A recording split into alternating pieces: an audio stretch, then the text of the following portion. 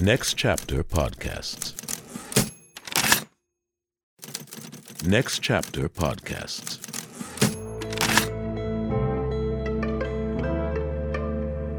Hi, welcome to How I Got Greenlit. I'm your host, Alex Collegian, here with my co-host, Ryan Gibson. Hi, everybody. And we're here talking with Lynn Reiter, actress, producer, writer, and pretty much more hyphenates to come from what I'm hearing. She has a very varied career, very varied, and a lot to talk about modern cinema and how to make your way and make your own films and make other people's films, and very much a self-starter in the business. So welcome, Kelly. Thanks for joining us today, Kelly. Really appreciate it. Of course. You know I love you, Ryan. I know. What I love about this business is you join a crew and you join a family and you're very close. It's like summer camp, and there's romances and rivalries and love affairs and all kinds of stuff. And then 3 weeks later, you drift away and mostly don't talk to those people again until you work with them again. But every once in a while, my first, that's where my Canadian girlfriend, was from. But no, and then every once in a while, you stay friends and you make real friends and you talk afterwards. And it's not a showmance; it's a real live friendship. Do you agree? Do you see that? That's it's true. I feel like we all, absolutely. Part of the reason why we do this is for that like camaraderie, right? Because you're even on your own schedule, right? Like you're like a team that's apart, especially when you're shooting like nights. Like it's us against the world. They don't understand us, man. When those squares are driving home, we're going to work, we're on a secret mission and we're behind enemy lines. Yes, and, you're working together towards a common goal. Collaborative effort. Yeah. No, and bonding. I mean, all night shoots, you're absolutely intense right. Relationships. You are surviving strictly off of high coffee. Stress. Yeah. You just Yes. You quit smoking, but let me bum one. Yeah, let me bum 10. Yeah. Oh, you brought me a pack. Oh, thanks, man. I gotta quit. It's just everything. And bad food and like whatever your health regimen was before you walked in, like you're on movie time now. Like out the window. It doesn't count. It doesn't count. It doesn't count. It's not cheating on your diet or whatever. Yeah. Right. If you get a call sheet but at 10 p.m. the night before, your all rules are out the window. Kelly, I was wondering, it'd be good for our audience to know, and I'm sure there's going to be people who follow you quite closely. Could you do a little intro on yourself, Lynn Reiter? Of course. So my name is Lynn Reiter. I am based out of Los Angeles, California now, but I mean, isn't everyone in entertainment? So I'm just like all of the others, but I am originally from the South. I'm from North Carolina, and I am now an actress, producer, writer. I'm interested in directing as well. Writing has been sort of the newest of the things. And I just co-executive produced a movie in Thailand. It was a World War II film called 3 Days in Malay. I also acted in it. I am a lead across from Bruce Willis right now in an action film called Deadlock. It is out for streaming and on all major airlines. It's in Netflix in New Zealand and Australia, and I think that it's coming to US as well, but TBD. Hopefully by the time this comes out, it will have been on Netflix, so that's cool. Just so you know, I'm going to interrupt you for a second. I just came back from Dallas, and Deadlock was a featured on Delta. On Delta Airlines. I'm gonna cry. I know. I follow you on social media, on Instagram specifically, and I love how your fans post, or even close friends will post, my friend is on. I love taking a flight and seeing my friend on the seat back. It's fantastic. It's really it's awesome, Kelly. No, I actually love getting those messages from people I've known forever, from people I just met, from people I don't even know. It's wonderful going through your day knowing that somebody somewhere supports you. And I think that just when they randomly remind you of that in this industry, we hear so much rejection. I mean, we're so beat down on a daily basis that they have no idea how much that does for one's psyche. It's a huge builder, right? Massive. It's a huge, I think one thing people don't understand, or maybe don't get is like, it can be lonely. Like this journey can be mightily lonely. And I'm not saying like we all have egos because, high school drama club, we all do have egos. Getting any type of warm touch of like, we love you. Especially when you sat, and we'll get into this because, usually the first part of the show is where we go, where did this love of film go? And maybe this is a good segue into this, but it can be difficult to make those first steps because it's rare that you just are like, I'm going to make movies or I'm, whatever. And you just hop in and you're like number one. It doesn't happen that way. It can be a long, lonely journey and you have to give number one on the call sheet to do it. So. Oh yeah. That's a hard road. No, the overnight success of 20 years in the making. It's not what people think. And I think, Ryan, you and I were touching on this the other day when we spoke briefly.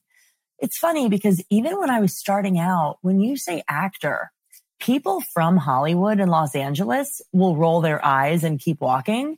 People from North Carolina or surrounding areas that don't know about the industry will think that this is the most glamorous, luxurious lifestyle. I mean, they think I live on a pedestal, and it is not at all how this goes. And it's so funny to hear the different reactions from people here versus back home about sort of how I'm doing or if I'm doing well. I think they think I'm just bathing in dollar bills. I mean, I don't know I'm not sure what the perception is or what it's based off of. But even me, before I moved here, I thought, the Walk of Stars on Hollywood Boulevard was sort of the Rodeo Drive of California, if you will. And I move here and I get out of my car and I'm like, okay, what is that horrid smell? It's dirty. There's a layer of grime covering the stars. That's not grime. I mean, it's not at all what people think. Don't. Oh, that's not grime. It's not grime. No, I think of it. It's not at all. No, it's funny too. Like when I was setting up our Twitter, I put like Hollywood, California, but like that's from the old like cartoons that we would watch when we were little kids, and it'd be like, I don't know, Tom and Jerry. It'd be like made in Hollywood, California, and you realize nothing is made in Hollywood, California, and it's more of like a concept in our minds that we built of it. It's kind of like the most New York people are people not from New York because they're like, I'm gonna wear black and blah blah blah, and then you dig one layer deeper and they're from Kansas and this is their reinvention. And LA has the same aspect in terms of, I thought Beverly Hills was on the beach or the Hollywood was on the beach, and it's like a whole different basically community. It's a bunch of villages that make up the Los Angeles cluster or whatever, and that Hollywood Boulevard was the nicest street in town with fancy restaurants and stuff. And I just wrote that into a script, how like these two people are falling in love and they're walking on Hollywood Boulevard, and we can see what it really is, but they don't. Right. Like it's glamorized because their subjective reality is different than, the hobo like peeing on Gene Kelly's star or whatever, Oh, of course. That pesky hobo. But I mean, that's what we do, right? Like we're all filmmakers are really like dreamers, kind of. I mean, not to be, too ephemeral about it, but we basically visualize, we work really hard to make a thought in our head like real or that visual or, visible for others to see, right? Either by a writer describing it or a, cinematographer photographing it or an actor acting it out. Like we are. So coming here is like you said, I'm going to be a filmmaker. I'm doing this. It starts with that kind of statement of intent. And usually, and I know Ryan kind of comes from the same kind of world where they're like, you'll never get out of this town. Like you're just full of shit. Like, yeah, whatever, man, shut up and keep loading boxes with us. And it's that's pretty much almost every person I know in the business is the weird kid from their high school, either the prettiest boy and girl are the actors and the like weirdos, in the back smoking and like plotting revenge are like the writers. And and on and on. But we're usually like all the misanthropes that couldn't quite, stay in that little town. And then we all come together in Hollywood, California. Yeah. Right. Speaking of, high school drama club and misanthropes, do you have a first memory or concept of when you remember thinking, I'm enchanted by film? Oh, yeah. So I caught the bug at quite an early age. I was always very interested in entertainment. I actually started singing at the earliest age. I was part of a professional children's traveling choir. And so I would perform in cathedrals with these other kids around on the weekends. And I did it for fun. And I really enjoyed performing. And then I remember I had a growth spurt when I was, I think 13, between 13 and 14. I remember I left school and I came back after the summer. I looked like a completely different person. I had grown 6.5 inches. I was so thin, rail thin. I could not keep weight on just because I was growing so quickly. I would bake a batch of cookies a day and eat them. And I could not gain weight to save my life. And I started modeling. I walked New York Fashion Week a few times. I sort of got into that world and I was really interested in it, although it felt a little bit superficial to me because a lot of the jobs I was going on, you don't use your personality at all. It is not personality based whatsoever. And it's a very dark world. When I got immersed into it a little bit, there were lots of drugs. There was lots of partying, a lot of people doing things to just cope their sort of curb their appetite and not eat, whatever that may be. It was a little extreme. And my family. How old were you? How old were you when this? Probably 12 to 14. I walked New York Fashion Week twice. Actually, I think I did it 3 times. I did it 3 times. I walked New York Fashion Week 3 times. And then I was being offered contracts from fairly large agencies. I was talking to Ford New York Models, Elite New York, and they're some of the top in the world. Some of the things I saw modeling, it was rough. I remember I went to the Waldorf Astoria in New York City for my fitting, and I was 12 years old. And I walked into the bathroom and there were girls trying to make themselves throw up. There was a girl who did not zip her dress and her mother was there with her, started beating on her daughter for not zipping the outfit. And you're 12 when this is happening? You're 12 years yeah. old when this is happening. Yeah. That's a rough start. It was. It definitely was. And I was always really intrigued by entertainment. And I wanted to experience it. But I think at the same time, even my family, my mom was there with me. I was a minor. I was under 18. No matter where I was, my mom had to be with me. And I think she was seeing all of this firsthand as well, going, this is not the world you want to put yourself in. You have a choice. You have an academic route laid out ahead of you. Why are you even interested in this sort of thing? What are you doing? And so then my freshman year of high school, I was in a little local high school in Pittsboro, super small town outside of Chapel Hill in North Carolina. And I saw that there was an open call in Baltimore.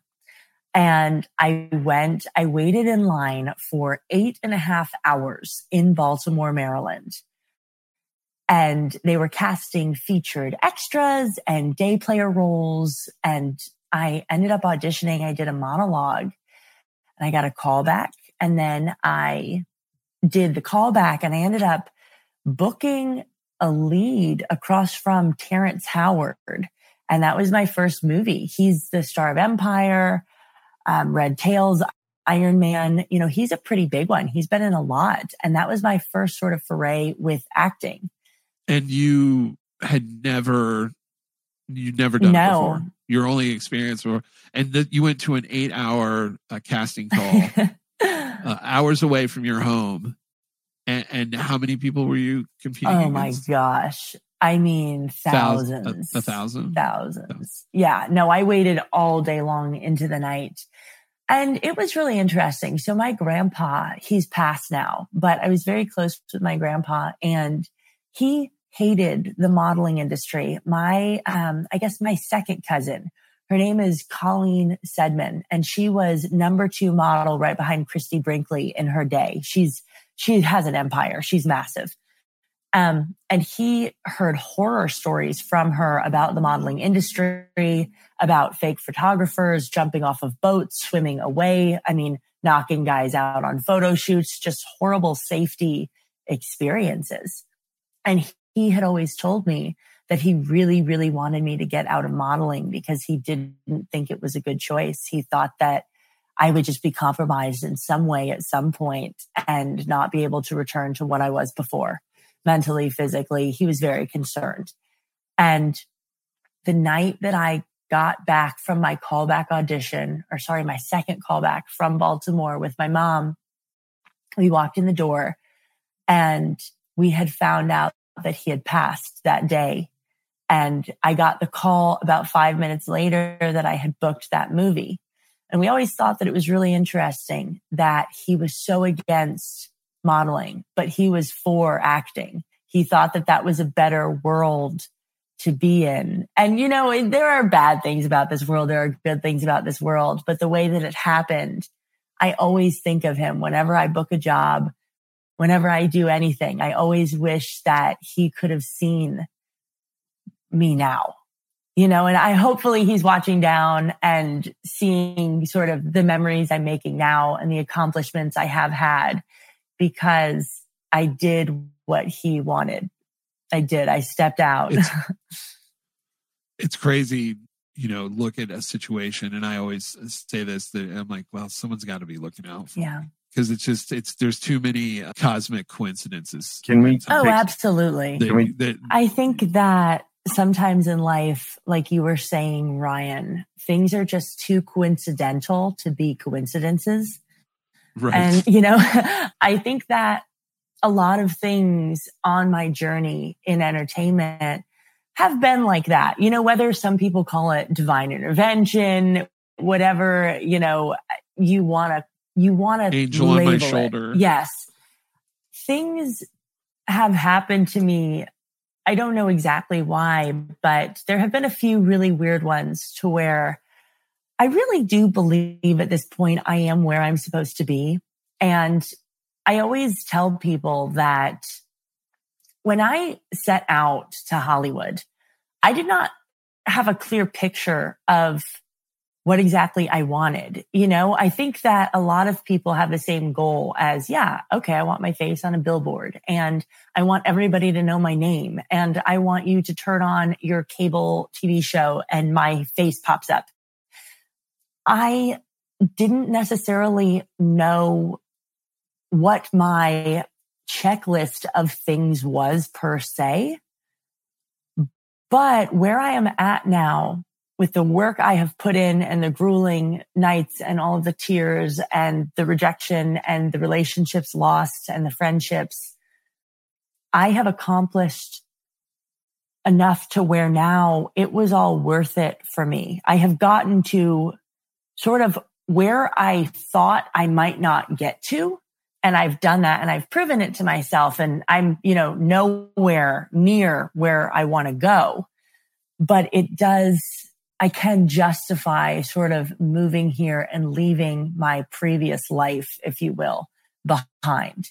I have enough memories and experiences to really reflect now. And it was funny. I used to look back on the industry and sort of have resentment. I think a lot of us do, for the amount that we give to it and the little that we get back from it. And my scales recently have leveled, and I do have sort of a newfound appreciation for it. But back in Carolina, Ryan, I think the first time I met you, we chatted. I actually opened up to you pretty quickly. We chatted about my journey getting here and how it was a little less than pretty in a lot of ways. And being in North Carolina, I was never raised to think, and I never did think, that entertainment was a profession. I thought that it was a hobby at best. And in order to make it a profession from where I was and what I came from, I had to make dramatic choices in my life that really, I gave up a lot. Since I know some of the background, your parents are professionals and they're in the higher education field. Is that yeah. correct? So my dad is a computer science professor, and he's honestly the smartest guy I've ever met. I have so much respect for him. He was a Moorhead Scholar at UNC Chapel Hill. He graduated. He was valedictorian of UNC Chapel Hill. This man that's not possible. He's so smart. You can't be that. I think Alex was the valedictorian as well. I think he was the smartest guy. Oh, Alex, is that true? Were you the smartest guy? No. As our mutual friend Mitch once said about me, you're the smartest guy in the room, but then you have to let everyone know it. Yeah. Oh, I forgot. Yeah, I forgot that caviat. That's hilarious. Oh my gosh. So it's like you have an advantage and you make it a disadvantage. And so is your mother in academia too? She is. Yeah. She started off with accounting and she then went back and got her teaching degree. And she is also a teacher as well. So I come from a very academic family, even my extended family, all in business, a lot of CEOs of companies, very, very intelligent crew, I would say. And so they were all like, yes, don't go to college. Seriously, get into acting. This is the best course of action for you. They supported you from the beginning, right? Oh, of course. No, that's not. I was hoping you would be like, no, they didn't. No, they love you to death. They clearly love you to death. But what was the? Because you went to North Carolina, right? You got a full ride. Something crazy. Like you're a genius level person. I started college very early at a very young age, and that was also just socially awkward. So I started college at 15 and a half at UNC Chapel Hill studying biomedical engineering. And I'm sorry, what? You were 15 and a half and studying biomedical engineering. That's what you just said? Yes. I wanted to design prosthetics. I thought it would be, I love math and science. I love making concoctions. I love being in laboratories and blowing things up and 3D printing. And I'm such a nerd. So I thought that biomedical engineering and making prosthetics would be a really fun, day-to-day fulfilling occupation. Helping people with your brain in a yeah, way. Definitely. And I was sort of on that path trying to not even, the thing was, ever since I did that first movie, freshman year of high school. What was that? It was called, there was a massive lawsuit argument between directors and producers on set. Unfortunately, the movie never came out. I do have a tad bit of footage, but at this point, Terrence is so much younger. I'm so much younger. I don't know that it's even usable in a reel, but that was, still my first memory. And it's so hard because I think that's why writers are so crazy. We were talking about how writers have like the 10,000 yard stare. It's because of rejection. Like there's as you said, like there's so much rejection to do this thing. There's a lot of people that want to do it. There's not a lot of opportunity to do it. It's going to be 95% rejection if you're an actor, if you're a writer, if you're a producer. I mean, it's a constant. It's brutal. Yeah. It's brutal. It's savage. And I don't know if the passive aggressive thing is an easy way for people to say no that have to say no all day, because I do have empathy for like a development executive that has to pass, because their job is defined by, if I don't pass on the right stuff, I'm going to get fired. Yeah. I can't say yes to everybody. And then maybe it starts to chip away at your soul and you're like, so this just wasn't good. Go back to Boston and bartend. Oh gosh. I think that in this industry, the toughest lesson that I had to learn, I'm still dealing with it. Literally, looking at my phone now even gives me anxiety, is telling people no. I mean, I have friends that ask me to do films for lower than my rate for favors. And, I mean, all the time, just favors. And or something about it in your gut doesn't feel right. And if you're a people pleaser whatsoever, or if you just want to be cordial, it's hard to have to tell people no all the time in this business. And that was the worst thing for me. I used to try to make everyone happy. And I have changed a lot. I think I've grown and evolved a lot from entertainment, because you realize that I realized very quickly that I would always say yes and try and put everybody before myself. But when the table was turned, nobody would put me first. So when they had the opportunity to do the same thing back or give a favor back, nobody would.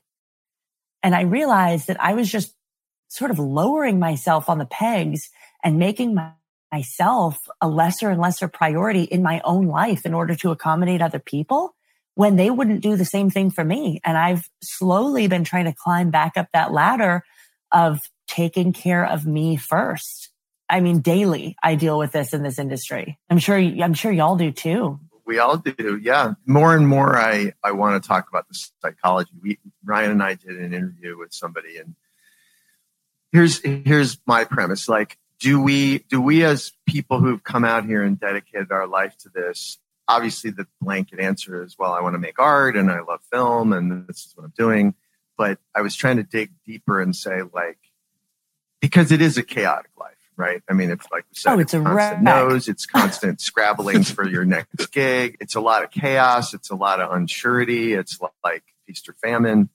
And I had a moment of self-realization where I don't know exactly if that's a byproduct of our pursuing our dream of film, or rather if we're just crazy people who live on that chaos because we came from a certain background or family of origin or whatever. And that's our safe place, or that's our familiarity, is ups and downs. And we found a profession that continues that emotional roller coaster, but now for fun and profit. Yeah. I don't know. It's funny. It is funny to look at, because I think that a lot of people in corporate 9-to-5s and who I know, they have all the stability and they seek the adventure and the unknown. And for a lot of us in entertainment, we have all the unknown and all the adventure, and we just crave stability. It's funny how the worlds sort of crave what the other wants. I thought this was funny too, but a few months ago, one of my cousins was having an adorable baby girl, and she and the husband waited in order to just see if the baby was going to be a boy or a girl when they were born. And it was funny because they were doing this as sort of an exciting surprise. And I could not wrap my head around it. Not that there's anything wrong with it at all. Just on a day-to-day basis in our lives, a million things change and are thrown up in the air. And we could book this, the best job ever, and we could be set for 3 years financially. And then we could lose it all in the next hour. And then the project gets canceled. And then you're, pack your bags. You're going to France tomorrow. Oh, no, never mind. We moved to Montana. I mean, it's just constant mayhem. And I could not wrap my head around a decision that I could have the answer to, choosing to not know it. I think it's so funny how opposite our lives are from sort of a more stable situation. I don't know. They really are. And I totally feel like that. I lived it. I mean, I was married to somebody who couldn't take it eventually, I think your point is really valid, Kelly. I don't think there's an in-between of either like the grass is, you either have stability and I think that's why there's a lot of people in this business who actually end up taking drugs, alcohol, tobacco, firearms. I was going more with like the corporate, like they end up leaving. I mean, because part of the job is, part of this lifestyle is attrition, and part of it is people are just like, I can't anymore. Whether they find varied success or some success or no success, whatever your ranking of success is, I do think there's I do think that just you have to have, if you don't have a thick shell, you develop one. And that's kind of what happened to me is I don't. I mean, I didn't have a thick shell. And you either develop one or you learn to live with just like, running around with exposed nerves. And that can be tiresome too. But to you and them, yeah.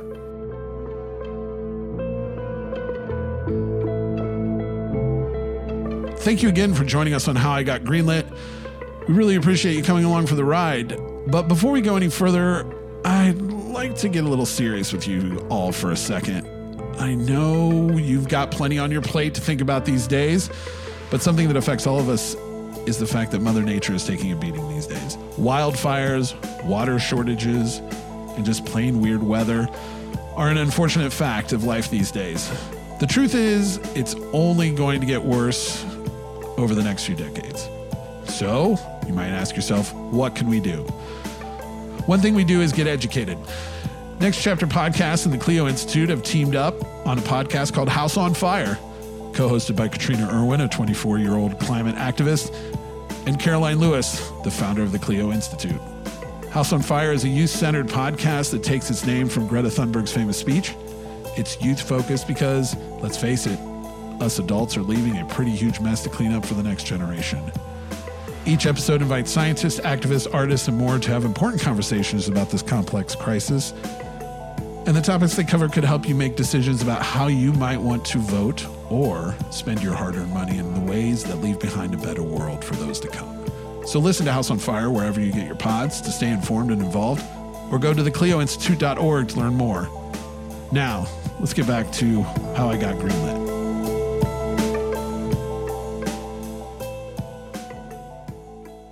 I know from working with you in the past, I mean, you are your own boss. You are a boss lady. Is that what would you classify yourself as that? I mean, you make deals, you make your own deals. It's right. That's I am very much a one woman show. Yeah. I think, you don't expect anyone to speak for you is what I'm saying. Oh, definitely not. No. And I think that people too, even in the industry, I mean, I get messages daily. Oh, well, how do I get into this? And what do I do? And do I need an agent or, how do I go about this? I'm like, I don't know. You just do it. There's no better answer than just doing it. Everybody has such a different course. Everybody has such a different path. I mean, I literally just politely harassed people basically until they started to hire me. And then I got on set and they realized I wasn't crazy and I was actually pretty good. And then they just kept hiring me. And then the word spread and more people have hired me since, but it was never an agency. It was never, no one made you. No. No one broke you. And so let me bring this back around to your dreams and aspirations. I'm going back to it, Kelly. We're going to go back to it. So your dreams and aspirations, you're in Chapel Hill, you're going to North Carolina, your parents are educated and in academia. You come from a family that not necessarily, would be like, hey, you should follow your dreams and go do acting. Go act. It sounds so stable. And so what was their reaction? Because you did go to Chapel Hill for 3 years, right? Yeah. And then continued online after I moved, actually. So because I had been there enough to where I had done a lot of the in-person labs and maths and sciences and the credits I needed to do in person there. So I could do a sort of the electives or whatever they were offered online. But so this was a whole situation and a half because I was very solid in my mind that I wanted to pursue this. I would sit in my dorm and I would be in the library and I would not even be able to really focus. I mean, I would get my work done, but it was not what I wanted. And I knew that it would give me stability, but I didn't know that it would give me happiness. And I always felt like if I didn't try to really pursue this, I would always have a regret and that little voice in the back of all of our heads saying, what if? And I really started to look around at my options in the area. Even still, I was looking locally for what else I could do. And I had an old manager, sort of manager, sort of an advisor at the time on the East Coast who linked me up with a friend of a friend who had a friend of a friend who knew a very large producer in LA. And he was actually casting his own show and looking for talent. And he was a very, very reputable, very wealthy guy. I auditioned for him. I talked to him on the phone via Zoom, and he said, you know what? I think that this might actually be a fit for you. So again, I was still under 18 at the time. He brought my mother and I out to California, first class. We were in a very nice hotel, and I did an in-person audition for him and in his office. I got no weird feelings. There were females around, working at the desk, and I got no weird vibes. I came back and I didn't hear anything, which was really weird to me because I thought that it had gone really well. I thought that I would at least hear something. The day after I turned 18, he called me and he offered me the role in California. It was an incredibly steep salary. It was a dream come true. And I thought that all of my dreams had come true. And I basically said to my family that, I'm going, and I love you guys very much, but I'm leaving and I'm getting a lease on an apartment for a year. I'm moving and I know nobody. I don't know where I'm going. I don't exactly know where I'm living. I don't know anybody in California. I just sort of stuck to my guns and left. And you were still at school at this time, right? This was basically, you're like, I'm following my dream. Yeah, this was me pulling away from everything that I had ever known and that I was currently doing and giving it a go. And I moved. I got, I had never seen the apartment. You're 18. 18. I'm fresh 18. And I got an apartment I had never seen, which was which had a drug sex trafficking ring outside. I mean, it was just like the whole Hollywood story.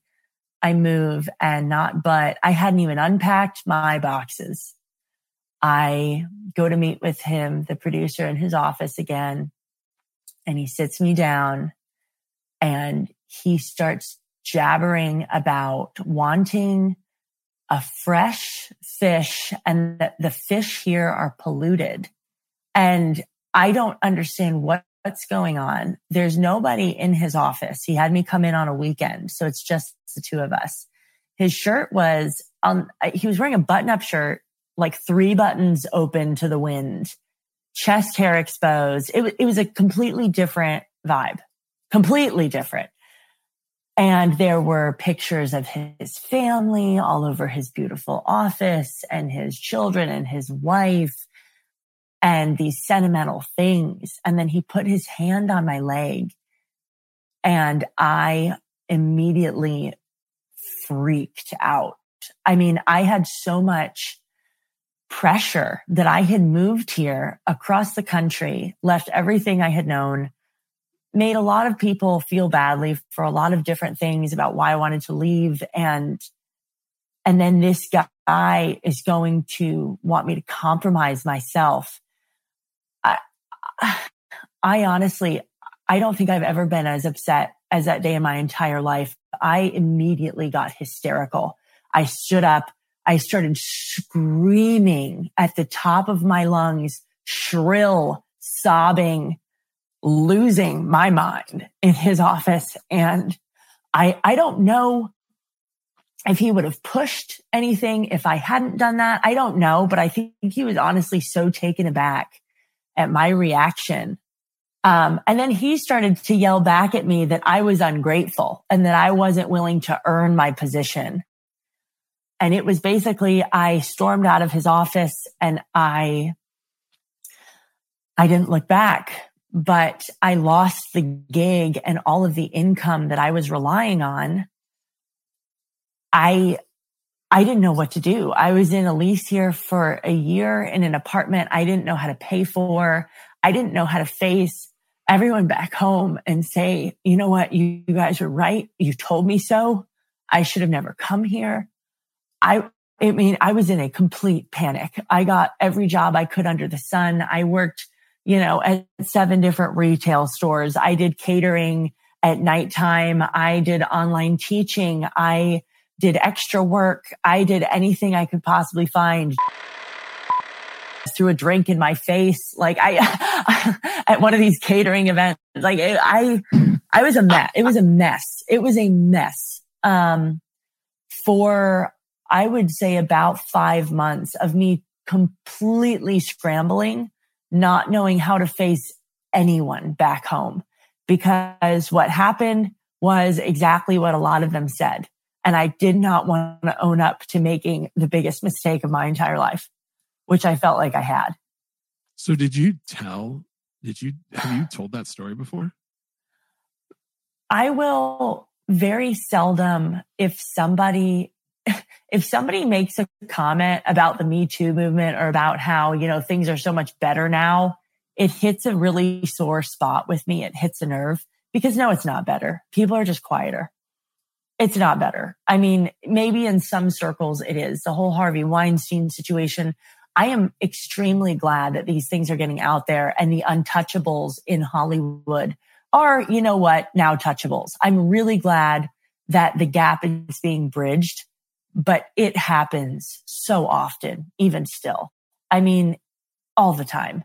And when people sit there and say, oh, well, you know what? This has gotten better. I'm like, you know what? Who would approach you? You're just saying this from your perspective. No, it hasn't gotten better. It really hits a very sore spot with me because I gave up everything for a man who wanted to just pull one over on me and take away my innocence. And I was jaded for a very, very long time, and I'm still angry. I'm not jaded as much, but I'm still angry. I trust nobody from that experience still. I mean, anybody. I don't trust anybody. Yeah. I'm really weird about trust. Yeah. And did you ever come clean to your parents within that first year of this happening? Or anyone for that matter? I don't think that I could come clean with anybody, including myself. I don't even think I could grasp what happened. I mean, I was so lost and so confused and felt like I was in a tornado of just what did I just do? This is not real. This is a bad dream. Honestly, I didn't even know how to face myself because I felt like I had made such a huge mistake. Nothing even about entertainment. I didn't even know, the first thing about entertainment in Hollywood, just the way the series of events unraveled. I mean, I grew up, my best friends in the entire world, they've always been my family. And for them to, I don't know if disappointed is a word in a way, or not be proud of me, or me not exactly do what I thought they wanted, really, really, really got to me. And then, I thought that I had this stable plan of trying to make my dreams come true. And I would try it and I would do it and I would have that experience. And then one day, I could go back to North Carolina if that's what I wanted. And having this happen after I came here and having everything just fall apart so fast, I looked at myself and was like, okay, well, you made a massive mistake. This is your own fault. I mean, really, my apartment was a wreck, was an absolute wreck. I mean, there was literally a girl sex trafficking ring across the street. I would try and audition for independent films during the day because, I'm living here. I'm like, why would I not try to audition? I'm getting fired from my retail jobs because I'm missing work for auditions, but I need the jobs because I can't pay my bills because the job I came here for fell through because I wouldn't sleep with the producer because he's an absolute sleaze. And then I don't want to tell anybody what's going on back home because I'm super embarrassed about everything that's happening. And then I'm, working jobs that I can find all night long. So I can try and keep auditions open, my time open during the day, which anything you work at night is sleazy. Like no matter if it's you're going to run into issues in some way. After 11 o'clock, my grandpa always said nothing good happens. Nothing good happens. Nothing good happens. I have seen, I think also too, I was very, honestly, in North Carolina, I was the Energizer Bunny. I was the happiest person you'd ever meet. I was smiling and just literally a ray of sunshine. And the first year of being here, that was completely stripped of me. It was gone. I had seen so many things that I did not want to see at 18 years old that I didn't even really know existed. Horrid, awful things. And I slowly, after I got my feet back on the ground a little bit, that slowly started to go away. And I sort of started to develop an appreciation more for this industry and for this world. And, you sort of have to weed through the people you meet and the experiences you have to really focus on the good ones. Because when you have the good ones in this industry, they're the best. When you have the bad ones in this industry, they're the worst.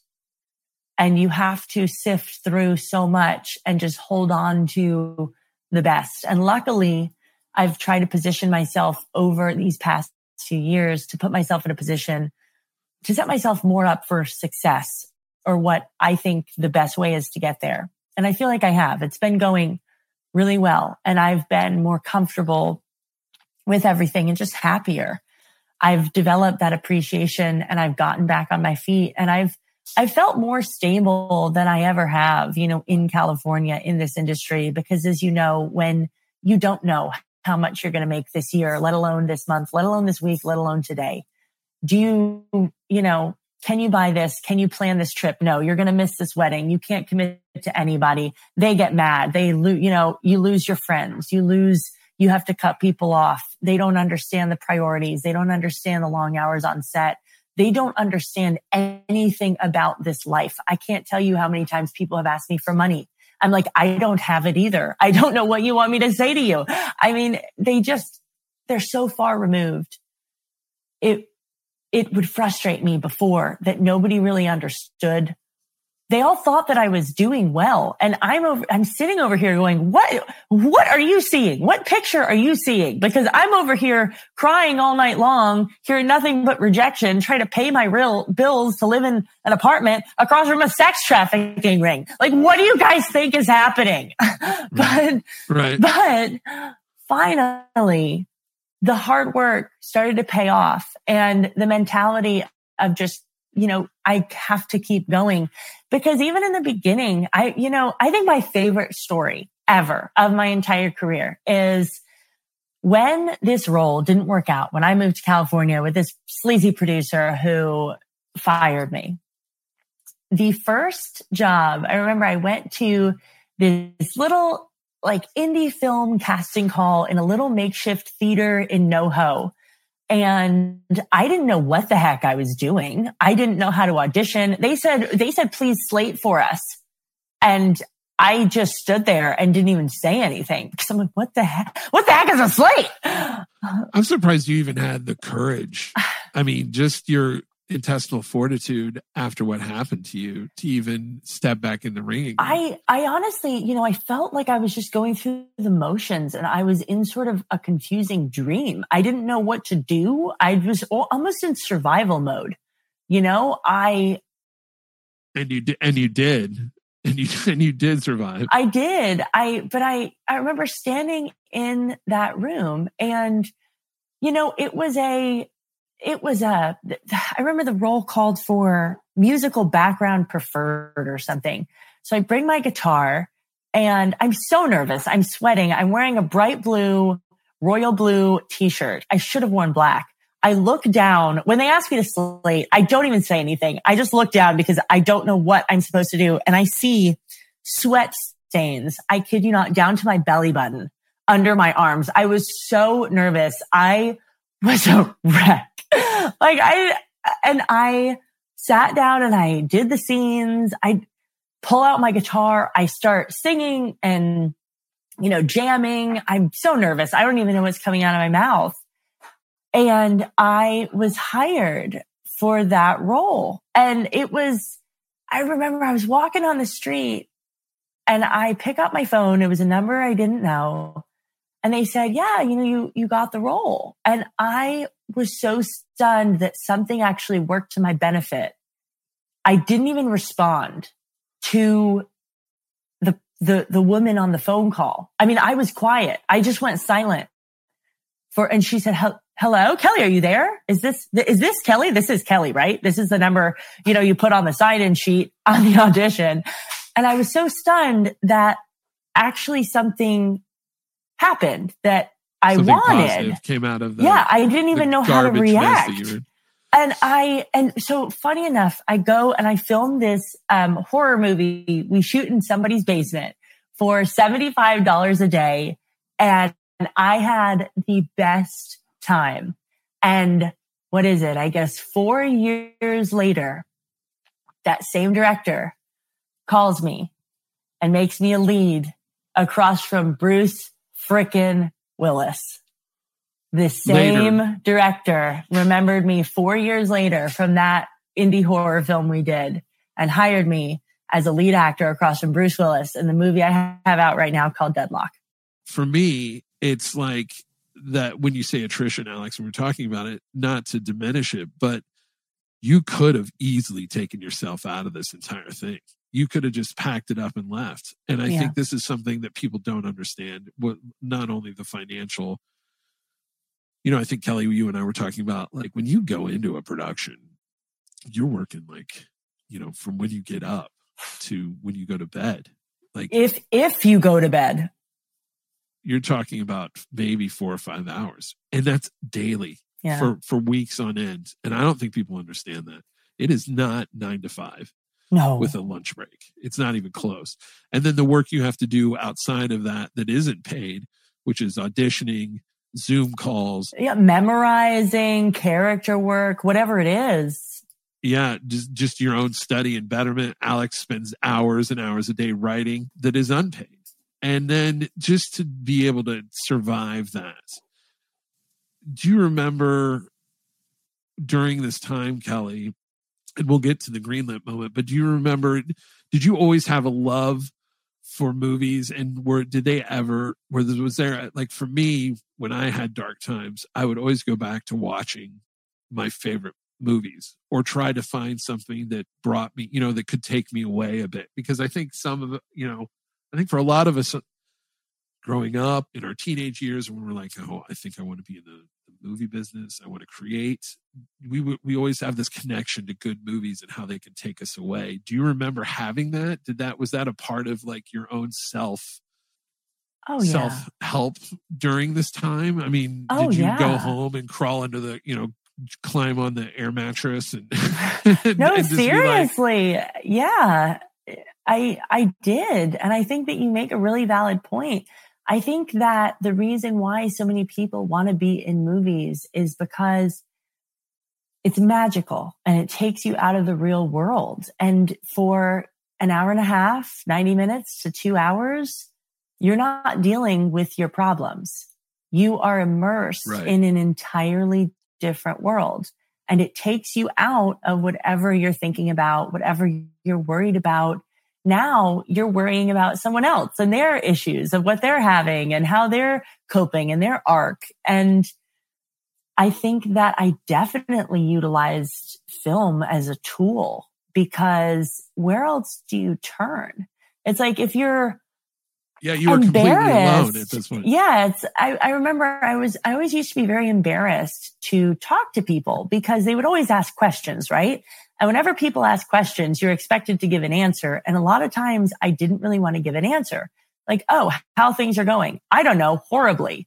Well, do you like your apartment? Absolutely not. Oh, well, are you working on anything? No. Besides, no. Well, why did you do this? I don't know either right now. Sorry. It's so, I almost avoided a little bit communication, because I just honestly didn't know what to say.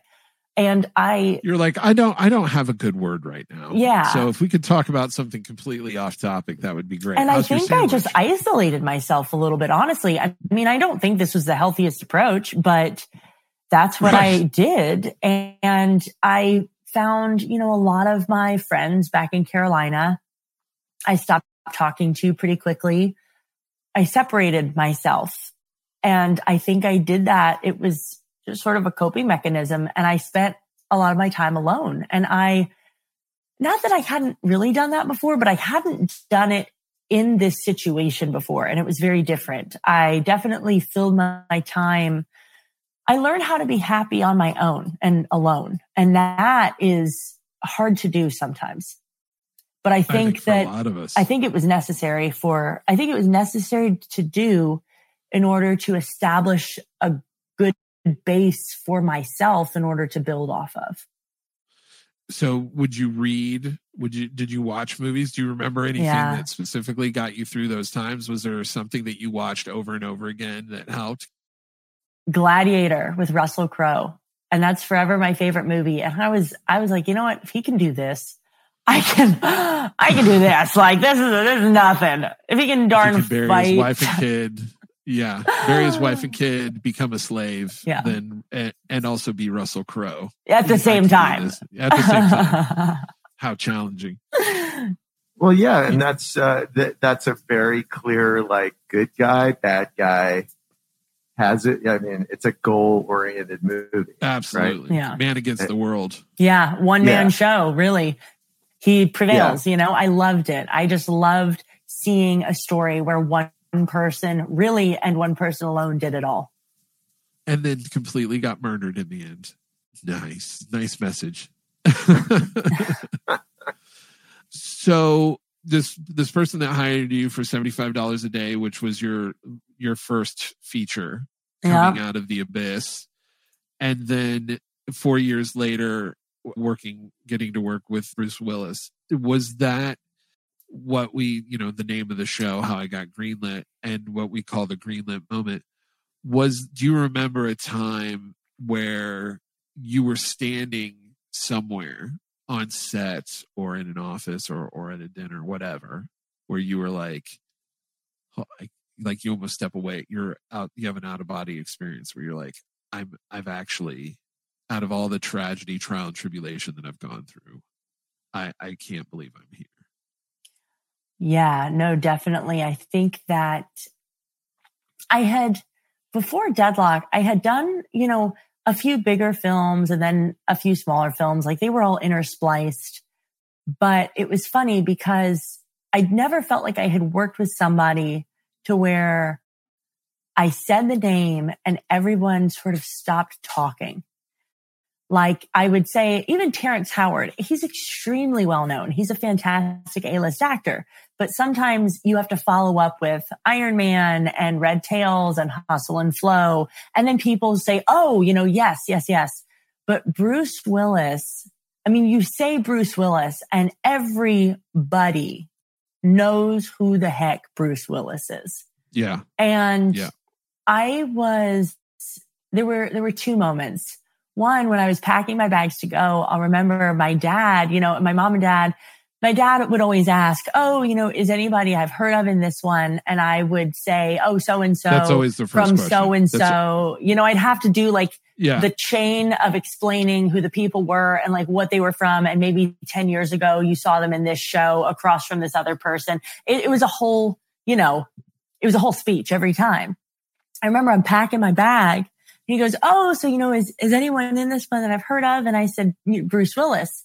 And I continue packing and he stops his Keurig coffee and he turns and he goes, the Bruce Willis? And I said, yeah, the Bruce Willis. Ronald Whitlock, I'm not sure if you heard, but there's been an incident. my son? Cops killed him. It's a bit more complicated than that. It's crystal clear to me. Like that reaction, was iconic. The Bruce Willis. And then I think the other time, because as you know, in film and in this flippin' entertainment industry, we don't know if anything's happening before we're on set. Sometimes even when we're on set, we only know it happened when we see the movie on the screen. That's when we're only 100% sure that this stuff actually happens. So I was still nervous that something would fall through, that, it wouldn't happen. I was so insanely excited, nervous, anxious, whatever you want to call it. Sweaty. I'm always sweaty. Yeah, Kelly, you're saying, because you just don't know, am I going to make it into the final cut of the movie, right?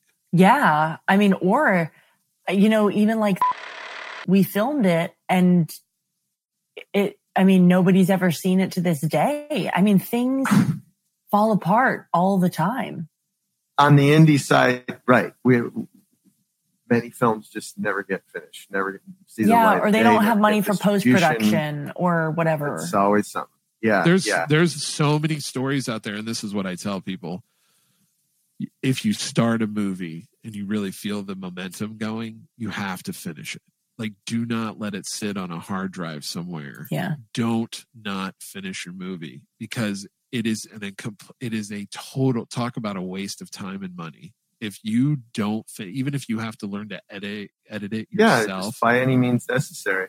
But did you know that Tarantino did a film before Reservoir Dogs? No, I didn't. No, I didn't. He did a film. There's like clips of it online. Very classic indie film, not like Reservoir Dogs. And it's shot on the weekends, the classic thing where he'd make a little money and then they'd shoot and da-da-da-da. And he is like disavowed it. He's like, it's so he did finally finish it. And he's like, this is total shit. I don't want anyone to ever see it. So I never knew that. I didn't either. Yeah. And I love those stories because I think that there's a phenomenon, maybe we just know it because we're here, but it probably exists in the world at large, which is when you happen to succeed at your chosen field, that's when the revisionist history starts.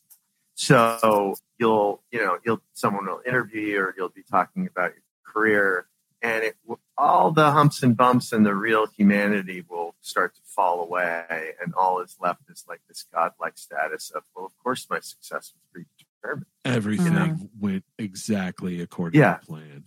Yeah. And the answer is no. God, and he copped to it early in his career. He's like, it sucked. I learned a lot, but it was just a failed effort. And if you're enjoying our episode with Kelly Lynn Reiter today, please be sure to listen to How I Got Greenlit's episode 8 with Craig Perry, where Craig talks about forgiveness and permission in film production. My favorite is the Spielberg example, where he literally did sneak onto the lot at Universal in a suit and occupied an empty office for some weeks. Oh, yeah. Well, it's like forgiveness, then permission. Now, to be fair, things have changed. I think the internet has, has brought the crazies out. And you can't really do that anymore. But I think it demonstrates that you have to put yourself out there. You have to make yourself vulnerable so that you have opportunities to find luck. Because everything that's ever happened to me has not been, I think, a function of me being smart. It's a function of me being lucky, but being smart enough to know when I'm being lucky and then to capitalize on it. Yeah. There's nothing worse than when you're driving home going, I totally missed that moment, because it never comes back. That's really all it is knowing when there's a chance for opportunity and to capitalize on it. And that's just luck. You're never going to sort of create a scenario where your genius is going to unfurl like a flag and everyone's going to salute. It's just about knowing when to say the right thing at the right time and to know when the right time is happening. And now back to our conversation with the multi-talented Kelly Lynn Reiter. So you tell your dad this, and as you're packing, and he's like the Bruce Willis, and then and then you go shoot this thing, right? Yeah, I think it really hit me so Bruce obviously is stupid expensive to get on set. So they condense his days. They don't just keep him there for the whole shoot. It's actually really funny how they do it. In a lot of Bruce films, he's so expensive. They want to utilize his time on set as best as possible. So, I mean, I'm sure they do this with all the big dogs, but there are a lot of close-ups because they will shoot everyone else. Even, they'll put his body double in and they'll shoot your half of the scene. And then when he comes in for the day, they just shoot his close-ups for all the scenes he's in. But I was lucky enough to do a 2-shot. And when they got everything ready, they brought him in from his trailer and I had already filmed. So this is the other thing. We were shooting in the height of COVID in Cordele, Georgia. And I absolutely love small towns. I absolutely loved Cordele. But in the South, they were a lot more lackadaisical sort of with masks and everything. And you don't say. And I knew that if I contracted COVID anywhere on that set before I filmed with Bruce Willis, I could be replaced. Yeah. And I think everyone on that set thought there was something legitimately wrong with me. I would not leave. When I say would not leave, I mean would not leave. They were doing cast dinners and like meeting each other, which is what, you should do on any set. I was so terrified I would get COVID. I would not leave my room. I would eat inside of my room. I would go pick up my food from the kitchen at the hotel with gloves, a N95, a KN95 or double KN95s under a face shield. I would like carry my peroxide and I would spray every door. I was on a mission to be in a movie with Bruce Willis to survive. And I think there should be a movie about that. I think everybody was like, "What's wrong with this girl? She's crazy." But your goal was, I have an opportunity to do a movie, and as we know now, he's retired. He's basically retired. Unfortunately for all of us who love Bruce Willis, and Deadlock. I don't know if he has another one coming out past that. I think that was one of the last. I think there might be another one, but that was right at the end. And I was doing everything in my power to not mess that opportunity up. So you're spraying down door handles. You're not coming out of your room. You show up on set. Did you know that your 2-shot was that day? Because they don't really tell you what blocking is until you have your blocking rehearsal. So did you know that there was a possibility? Blocking is how and where the actors move on the set. Yeah, Kelly, do you want to explain what blocking is? Do you want to do like a little demo for blocking? Blocking is basically telling, I like to think of it as almost a chess game.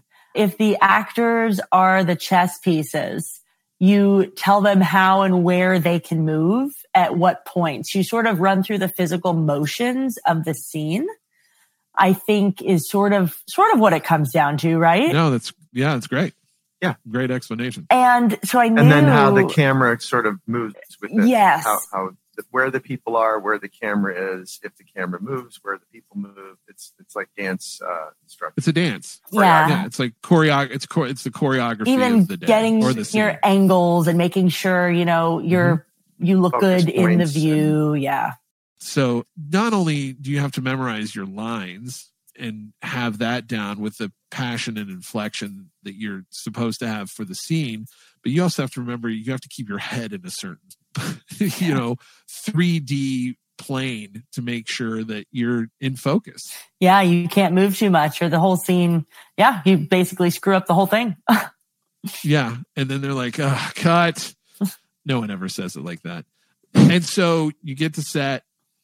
Go from there, Kelly. Yeah, so I get to set and I am, number one, not expecting a 2-shot because I've heard sort of how the Bruce movies normally go down. And I knew that we were doing what I thought was his coverage. I saw him on the call sheet. It was like number one, Bruce Willis. Oh my God. Or I think it said BW. Actually, that's what it said. It didn't say Bruce Willis. It said number one on the call sheet, BW. And you're like, who's BW? That doesn't make sense. I don't know any BWs. Was he cordial? Oh my gosh. He was the sweetest. He was the nicest. And you could tell that whenever he was doing his scenes, he had a twinkle in his eye. He really did. You could see that he really enjoyed what he was doing, which was beautiful to me to see that somebody of his level and, of the massive resume that he's done was still enjoying it as much as he was. And I remember they brought me into the room and Jared, the director, sort of guided me in and he goes, okay, so this is what's going to happen. I know it was supposed to be his coverage. We're actually going to do a 2-shot and we're going to get the scene. Unfortunately, that feckless piece of shit is my brother. Stepbrother. So, my intel was spot on. But if you think that no-account son of a bitch is going to come running down here just because I call him, your intel's for shit, Hoss. Is that right? He's a lowlife, dirty cop. Shit, he's probably worse than Fulbright. Fulbright, he was just roped in on this whole damn thing. He's nothing but a follower. He's just loyal to a fault. I got that feeling. It was, people were still setting up a little bit, which thank goodness I had a few minutes to sort of regain composure because you talk about sweating. Now we're sweating. Like my welding suit it's getting pretty toasty in here. That was the moment. That was the, oh my gosh, my Greenland moment. I am sitting across from Bruce Willis in the movie that I was hired to be on. And I am supposed to be here. Like, not only did I want to be here, but a group of people wanted me to be sitting here right now across from Bruce Willis. And that was it. I felt, I don't know, if I'm a runner and after, 10 miles or so, I get this runner's high. And I felt just a tingle over my entire body. It started from my toes and my fingertips and just covered everything in between. It was like an electric shock. I mean, I had goosebumps everywhere. I just felt like every night I had stayed up working and every script I had read and every tear I had shed, as cheesy as it sounds, that moment alone made everything, 10 times worth it. All right. So now, Kelly, we've kind of gone through the first two segments of the show, which is, where you came from, where you started, where your love of the film industry came from, and the trials and tribulations as a young actor, getting through all those things. And, we like to just kind of slide right into the third segment of the show, which is something that should be really cool. We ask people that are on the show to bring one of their favorite films with them, as we like to call them, Alex. They're B-sides, right? Yeah, B-sides. It's just, it's a film by a famous director with a much more well-known A-side. So I would say for me, Danny Boyle is the Trainspotting guy, right? And he's done a ton of films, but The Beach is probably known just more as a DiCaprio movie than a Danny Boyle movie. So that was it's a good B-side. It's not the first thing you think of. It's not, Coppola, Godfather. Like, let's watch Dementia 13, which was his first movie, a no-budget horror movie with Roger Corman. So I think it's a great choice. I'm curious, is it just the movie you like, or is there some kind of personal connection for you? Like, did it get you through a tough time, like Gladiator? And you just got back from filming in Thailand. I did. Which was where The Beach was filmed. I guess there's this urban myth going around here at the moment. It's about a beach. A secret beach. On an island that no one can get to. Somewhere, paradise must exist. I just feel like everyone tries to do something different, but they always wind up doing the same damn thing. 1 kilometer. 2. Richard? I don't know. I'm thinking miles, not kilometers. I'm American. So let's go. Just want to focus on Danny Boyle just for a hot second. Trainspotting, obviously, a movie that I've watched on VHS, I don't know, 100 times conservatively, and will always watch it when it's on. I don't know. Do you guys like Trainspotting? Oh, I couldn't watch it 100 times. It's a movie that's very, very well made and very powerful. And I've only seen it like 4 times because it's like too much. And I can understand that. I really am attracted to that, the way that movie is put together. It's hard to watch, but at times there's some really tough, seeing people strung out on heroin is tough, but Danny Boyle has made such a wide range of movies. And frankly, when you mentioned it, Kelly, I've seen The Beach. I love The Beach. I've actually been to that beach, but I did not know, I had forgotten that Danny Boyle directed it. And he's done so many different kind of movies, but The Beach is a Danny Boyle movie. And to me, anyway, the way it's made. Yeah, I definitely think that he put his flavor in it, but it was different. And, I was trying to go back too, because I've always liked that movie, but I'm not sure why it wasn't a bigger hit than it was. I guess it's sort of a niche audience. It's an acquired taste. It's a little eclectic, but I think it's a good film. And then you have young Leo too. And I actually looked back. So Titanic was 1997. Yeah, it was after. It was after Titanic. After Titanic, after Romeo and Juliet, which was 96. The Quick and the Dead was 95. Like, he had a string of hits, and then he was an established star. Leonardo DiCaprio. Yeah. Did it come out 2000? Do you know? I think it helped him get more money too. The whole story was that it was supposed to be Ewan McGregor, and they had a famous falling out. And when he in the studio said, if you cast DiCaprio and you make the character American, we'll give you more money. So, wait a second. You're saying that Ewan McGregor, because he did work with the other. He did work with the other guy. They did from Trainspotting. Yeah. So are they not? Are they Robert friends? Carlyle. Well, I think they've sort of cleaned it up now. Obi-Wan came back. There was a real public pissing match about it, whatever. And, are you because of The Beach, or I did not? They had I didn't know that. Created. Ewan was attached, he left the production. I don't know if they shot. Wow. Yeah, that movie would have been completely different. Yeah, completely. Yeah. I think that he had worked with one. I think Danny Boyle's one of his first films. He was a star of, because I was looking back to see sort of how that happened, but it makes sense. They knew each other. Oh dear. Was that oh dear because the relationship fell apart, yes, or did something happen personally? Oh no, just the relationship fell apart. Oh yeah. Yeah, I did not know that, Alex. Fantastic background. That's amazing. And so Leo, at the height of, not really, this was young Leo still, but just crushing it, bam, bam, bam. The Beach comes out. I don't remember the date of release. Was it in 2000? Did you say it was in 2000? 2000. Yeah. So it was pre 9/11. So 9/11 had nothing to do with it. It didn't do poorly at the box office. I actually went to see it in the theater. I remember that. And I don't know why. I wasn't a Leo fan. I wasn't a Titanic fan, but I went to go see The Beach, and I don't remember it being related to Danny Boyle. But I will say this: watching it and revisiting it, which I love to do when we do these things, it is a Danny Boyle movie.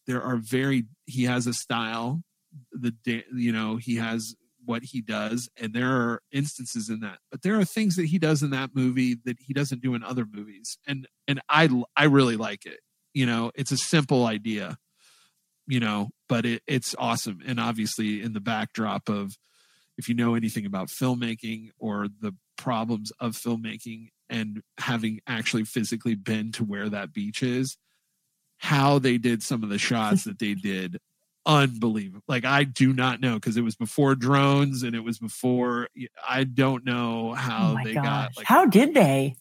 I don't know, because that beach, to get out there is tough. And there aren't big boats that go out there, to my knowledge. And so I know there's a giant technocrane shot in that movie, at least some type of crane from back in the day, where they snake around from the beach, like from the huts where they live to the beach in one take. And I'm like, wow, how did they do that? The scenery is just absolutely stunning the whole time. It's entertaining.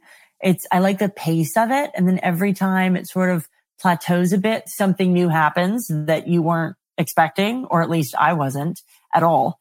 And I also think that the whole message behind this movie is it's not the destination. It's very much the journey, which is something I very, very much try to implement in my life and in this industry. I think we all know at this point that if we wait to get to the end in order to be happy, we'll never be there. We'll never reach our happiness. And the end to some people, or the goal, might never come. I mean, our paths change and twist, and we end up on roads we never thought were even there before. I mean, we go all over the place in this industry. And I think that I've tried to learn over time that you really need to embrace every moment of it, because if you just wait for that one moment, everything else is past. And I think that this movie really sort of hones that in. And in the very last line of the movie, he said, actually, I thought it was really beautiful.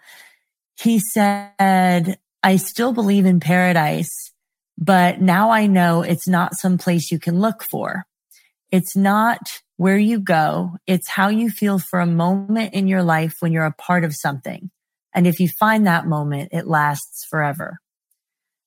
And I think that is what film is. Making a movie, being in this industry, it's not necessarily a certain point we're trying to all fight to get to.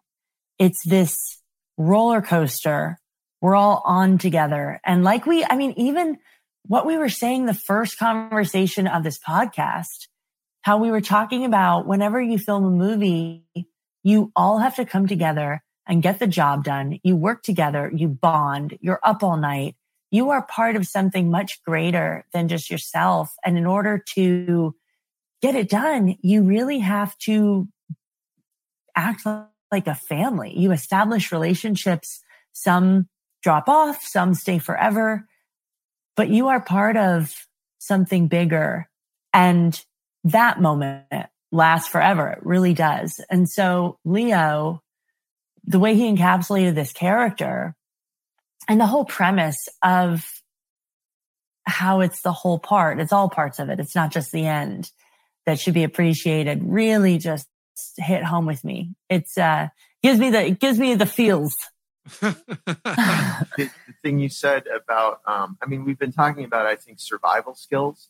I would say, look, obviously doing a scene with Bruce Willis is a very clean, greenlit moment, but I'm more taken by your story to say that your personal greenlit moment was when you made an internal decision to see the best in the business and not let it twist you into the person that you're not, and that your success is internal and in your attitude and in your work ethic, that, you're not going to let the bastards get you down, sure. But also, I think a lot of us artists are perfectionists, and we're crippled by, is this going to be good enough?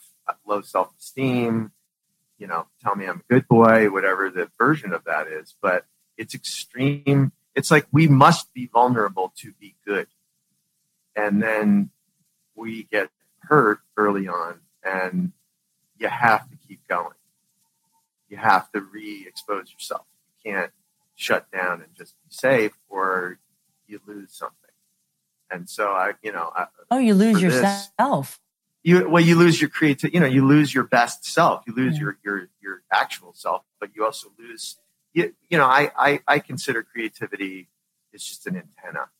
Okay, we don't really generate anything from inside our solar plexus. No, we're a transmitter. There's ideas in the universe, in the collective unconscious, pick your terminology, and we tune into that. And we tune into that when we're quiet. We turn into that when we're not upset about something else or not feeling vulnerable. And you manage to go bring it around. You manage to create a beach inside yourself, so that those highs and lows are not so painful and or overwhelming, and you can function and thrive. Alex, that's great. That's pretty profound. I'm going to be honest. Yeah, it's very profound, Alex. You fucking threw it down, dog. Well, I did my beach trip this week, so I'm in a better place. Right. I have to agree with Alex. I think you greenlit yourself, right? In that's some kind ways. Of what I'm trying to say. Yeah, I think that's exactly what you're trying to. That's what you transubstantiated pain into art and into positive attitude that it is attractive to working with people, because that's what you need. You can't be the grumpy genius, the price of genius, because you're angry or you're bitter or whatever. Or I deserve more. Right. And it's about humility. It's about collaboration. We can't do this alone. Even a writer at some point needs to, reach out to build, a coalition of the willing to make a movie. And if you're not happy with yourself, people aren't going to want to work with you, and then you're going to get more unhappy. It's true. It's a very vicious cycle. And I really did try and, in a way, find my own beach and find this thing we all call paradise in everyday life in this industry, and keep pursuing and keep networking and keep establishing friendships and relationships, because that is what has made me prevail over anything else here and now. And the opportunities I get have been brought by people genuinely liking me and believing in me and wanting to work with me because of who I am. And I really appreciate you two, noticing that and verbalizing it. I really do. I'm very grateful. Oh, stop it. Well, we are too. Thank you for joining us. Yeah, thank you for sharing your truth. No, it's fun. It's very inspirational. Anyway, without further ado, Ryan. Well, I was just going to say, just to kind of wrap up, Kelly, I know you're a busy person. What do you have coming up? What can we be on the lookout for? We know Deadlock's available. It's out there on pay-per-view right now. In a plane seat You rest. can get it on a plane. You can get it on Netflix New Zealand. I think it's coming to Netflix US. I was really excited. I went to look, and there's a link to it actually on Netflix US. It says preview not available, but it lets you add it to your list on Netflix. Yeah, I think I actually read in the trains that it's coming. So I think it's coming. And if it comes to Netflix, I'm going to be honest, I'm going to have a solo party.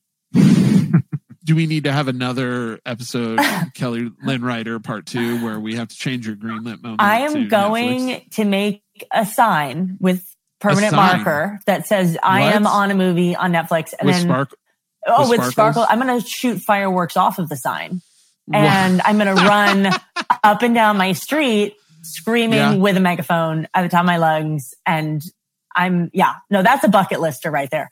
That's awesome. So actually, to stay on brand, you should wear a sandwich board. Like Die Hard 3. I have a really fun shark movie coming out called Man-Eater.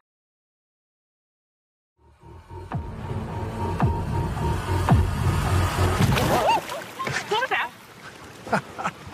What was that? Okay. Guys, it's fine. Dolphins are a good sign. Really?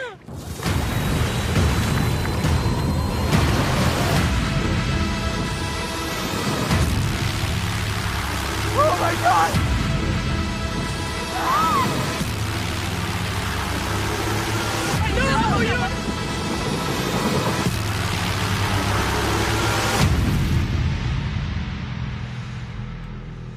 I shot it 1 year ago today, actually, in Maui, in Hawaii. And I was a lead across from Trace Adkins, the country singer, Nikki Whelan, and Shane West from A Walk to Remember with Mandy Moore. Mm-hmm. I post everything, or try to, on my social media. My Instagram is just my first and last name. My Instagram is at Kelly Reiter, KELLYREITER. And then I also have a lot of fun action movies coming out. So the one I just co-executive produced in Thailand was called 3 Days in Malay. That's a World War II movie loosely based on the true story of U.S. Marine John Basilone, which I love history. So I was super excited to be not only in front of the camera on that one, but also behind. I associate produced a Danny Trejo movie coming out. I was in another action called Mojave Diamonds. Wait. Do you get eaten by the shark, or can you tell us that?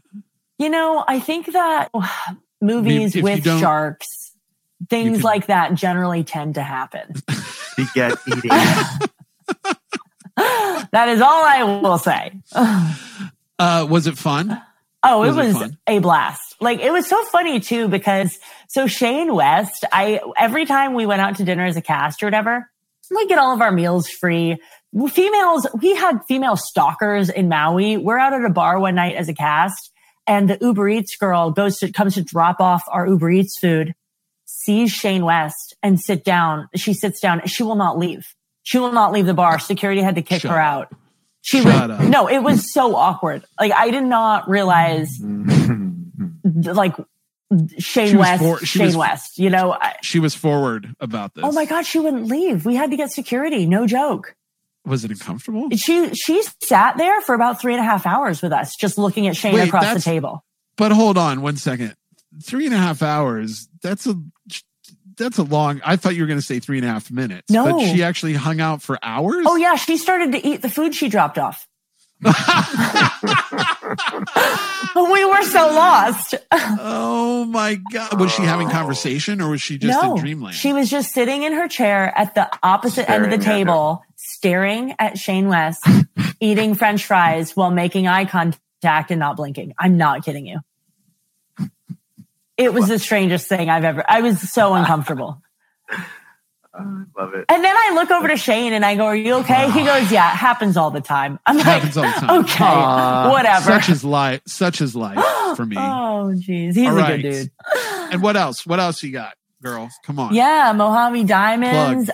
We have Slaughterhouse, which we filmed in flippin' Serbia together. Belgrade, Serbia. Slaughterhouse, which is, I gotta think it's gonna be funny. Oh, it's going to be hilarious. Hilarious, yeah. I actually think that one has opportunity to almost be cult following, because there's no doubt about it. It's so original. I mean, I've never seen anything quite like Slaughterhouse. No, I'm not sure anyone has. And it'll be really, I will say this, I can't reveal too much, but I will say this. One of the funnest, most happy, the casts that we put together for that with you and Grace Patterson and Olivia Royer and some of the other young ladies who are in it, who are really Sid Craven from the UK. Yeah. Andrew Horton. Just a great young cast, and just so 30 days of ridiculous. I mean, I was over there for 3 months, but just was that not fun or what? Oh you my and Grace Patterson. Gosh. We had a blast. I mean, also just shooting in another country is magic, because you're not just only on set living the magic, you're living the magic off set too. You're exploring things. We shot at the Royal Palace of Belgrade or something. Yeah. Where the king used. Yeah. And also just the fact that when you're in a country that you don't speak the language of, you really become things get close. Yeah, they get close. Things get close. The family dynamic is real, Yeah, because that's all you got. That's all you got. I mean, but gorgeous place, Belgrade, fantastic. I would recommend it to anybody. I know it's just, we've made a lot of good friends over there. But Slaughterhouse, I think that'll be out probably in the third quarter of this year. I don't know, but it will stay called Slaughterhouse. So get prepared for Slaughterhouse. Yes. Alex, do you have any other questions? I think, Kelly, that, anything else you'd like to add? Got it. I just had a blast. I want to say to everybody listening and y'all too, this is a really wonderful way to almost decompress. And I think just the camaraderie of knowing that you have people to talk to and people listening, you do have a team on your side, whether you're actually physically on set filming or off, you do have supporters and people that want to see you win. And this was a really good reminder to me that, I can call you Ryan and we can hop on and talk. It's really nice having that friendship in this town. And I really appreciate everybody listening to my story. And I'm sure that everybody's been through something in this town and a million times over, but it's fun to share. And I appreciate being here. Well, we appreciate you. And personally, just between you and I love you. I think the world of you. I'm glad we're friends. I'm glad we became friends and family. And I think the world of you. And I can't see us not talking ever, because you're fantastic to be around and to talk to on the phone and to text with. And you're well on your way, Kelly. And the world is going to get to know you a lot more as we move on through the years. And I'm just excited for you, because you're an all-star. And and not only that, but you can crown command and you can get scared on command, and you have seriously God-given talent in the acting world. And I'm glad the world or whatever spirits above put us together, because you're fantastic. So thanks for coming on the show. This has been How I Got Greenlit with Kelly Lynn Reiter. And be sure to join us at How I Got Greenlit on Instagram and Twitter. Absolutely. And you can also email us at howigotgreenlit@gmail.com. Right. So if you have questions, comments, send them in. Our we'll read them. Jokes. We'll do your jokes on air. And we might even, if you have a question, we might even answer it on air. Who knows? This has been How I Got Green. What? Mailbag. We'll do a mailbag segment. Yeah, hey, Kelly, will you come back for a mailbag segment if we have a mailbag? Let's do it. Let's do it. All right. How I Got Greenlit. I'm Alex Collegian. I'm Ryan Gibson.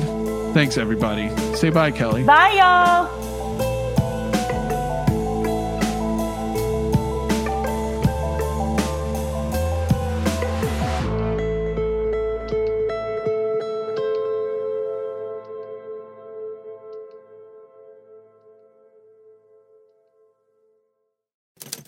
Next Chapter Podcasts.